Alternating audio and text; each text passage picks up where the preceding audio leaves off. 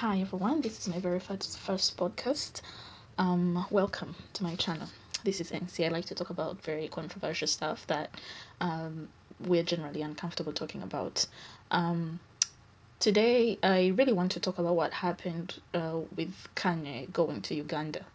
There was Uganda was in the spotlight for the next week or two on every mainstream channel in America and Europe because they were hosting Kanye West and his wife.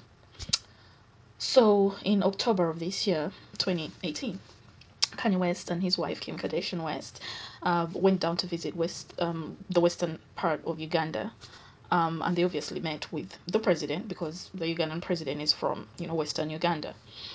And shortly thereafter, that was the same time, around about the same time that there was a lot of political strife going on in Uganda with one of Uganda's biggest artists, Bobby Wine, accusing the government of battering him and stifling political freedoms and things of that nature.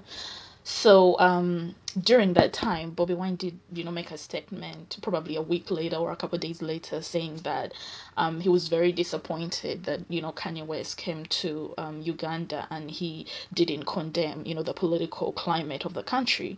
And the same could be heard from CNN, MSNBC, the entire liberal, the left in America, in Europe, and, many people around the world, expressed similar views, or that's what was trending, because people was comparing Trump to President Museveni. Now, the thing is, what I found really interesting was that, Bobby Wine, before he became a politician, he's one of Uganda's biggest reggae artists, and he would travel to the US frequently, sometimes 2 or 3 times a year, usually going to Boston or different other places, for performances, to events hosted by the Ugandan community in various parts of America. Never, or should I say, I've never heard him condemn the treatment of black people in America.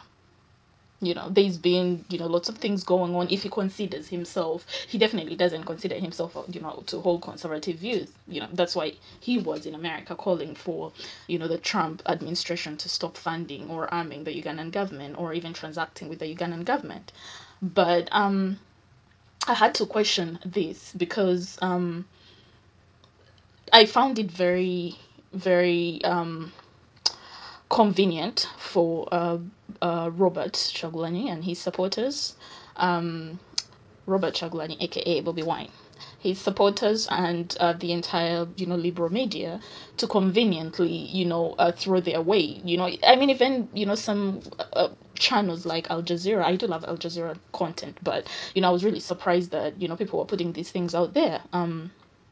Bobby Wine has never condemned the treatment of black people in America or anywhere else in the world. He used to visit, do his concerts, make money, and leave. So I don't understand why he would have a problem with Kanye West going to Uganda, talking business with the president. And if you actually see the video of Kanye West that was put out by AP, the Associated Press, he was talking about building industries, and going away from, charity, but rather building industries. That is the nature of the conversation he was having with the president.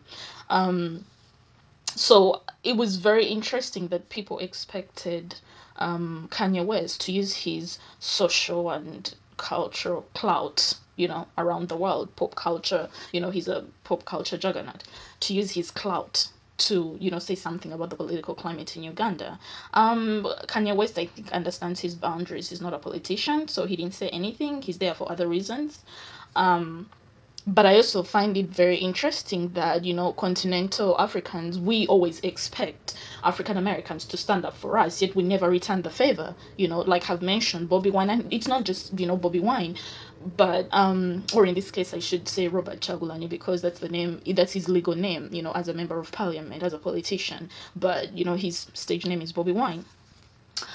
Bobby Wine and very many other artists from Uganda travel to the US every year. I've never seen them involve themselves politically in matters or political issues that were going on in the US. They come, they perform, they have a good time, they leave. So I do think that it's very, very unfair to expect Kanye West to speak up about, issues affecting the political environment in Uganda. If Bobby Wine came to the US this year, I mean, like, recently the Guardian had recently the Guardian ran an article that was titled "The Black Panther is Still in Prison After 46 Years. Will they ever be set free?" This was on, I think, the 30th of July 2018. I didn't hear Bobby Wine talking about any of that. I didn't hear him talking about Sandra Bland, who died, in police custody. The very recent things. I didn't hear him to address Black Panthers, the political prisoners in America. People like Mumia Abu Jamal. People like I'm forgetting the name, Jalil Montequim, I think. People like Romaine Fitzgerald. People like Sundiata Acholi. People who've been in jail who are like 81 years old, people who've been in jail for like, half a century. I never heard Bobby Wine condemn any of that, or for that matter any other Ugandan artist coming to the US, to support protests of Black Lives Matter and things like that. I'm not trying to, drive a wedge between the diaspora and, the continental population, but I do think that we need to be realistic in our expectations. If you expect, local American artists to have some clout to say something about political situations around the world, then you have the same responsibility, as a Ugandan artist who is a juggernaut in East Africa. You have the same clout as Kanye West in America. You have the same clout in East Africa. So you can mobilize your people as well to speak about issues affecting, African Americans or Black people in the diaspora, or, American foreign policy in general, or whatever it is that you think is unjust. So I just think that, it was just very unfair for people to, both people in America and people in Uganda, to expect Mr. West and his wife to address, political issues. They're not politicians, and there's nothing they can do about the political climate in the US, or in, they can express their opinions, but they were only there for what, a week. That wasn't the nature of their trip to come and address such issues. So I do think that those remarks from Mr. Chagulanyi were very, very low bowling. I hope you enjoyed that. Thanks for listening in, and I'll be back with more podcasts. Thank you.